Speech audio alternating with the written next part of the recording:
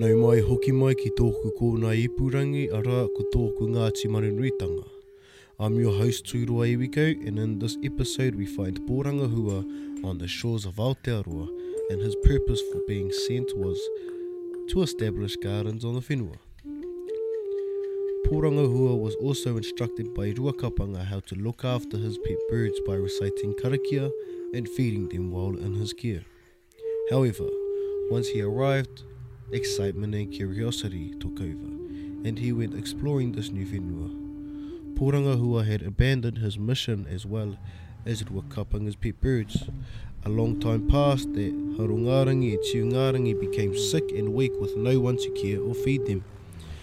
They began to long for their master back in Hawaii, so the two birds began their long journey back home. As they flew over Higurangi Maunga, the birds were attacked by a taniwha and suffered injuries.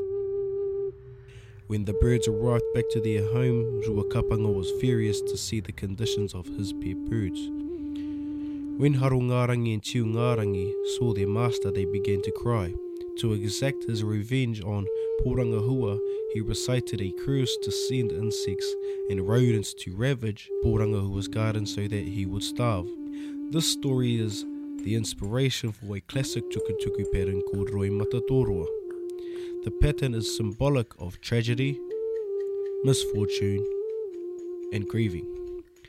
These oral histories are recorded in the wharepuni in Pukawa. The name of the wharepuni is Manunuia Ruakapanga. The tukutuku panel of the famous Roi Mata Tōroa, adorned with albatross feathers, can be found inside to remind us of this connection we have back to Hawaii. In the next episode of Tōku Ngāti Manunuitanga, from Hawaii to mana whenua, and the imprints of our tupuna on the whenua.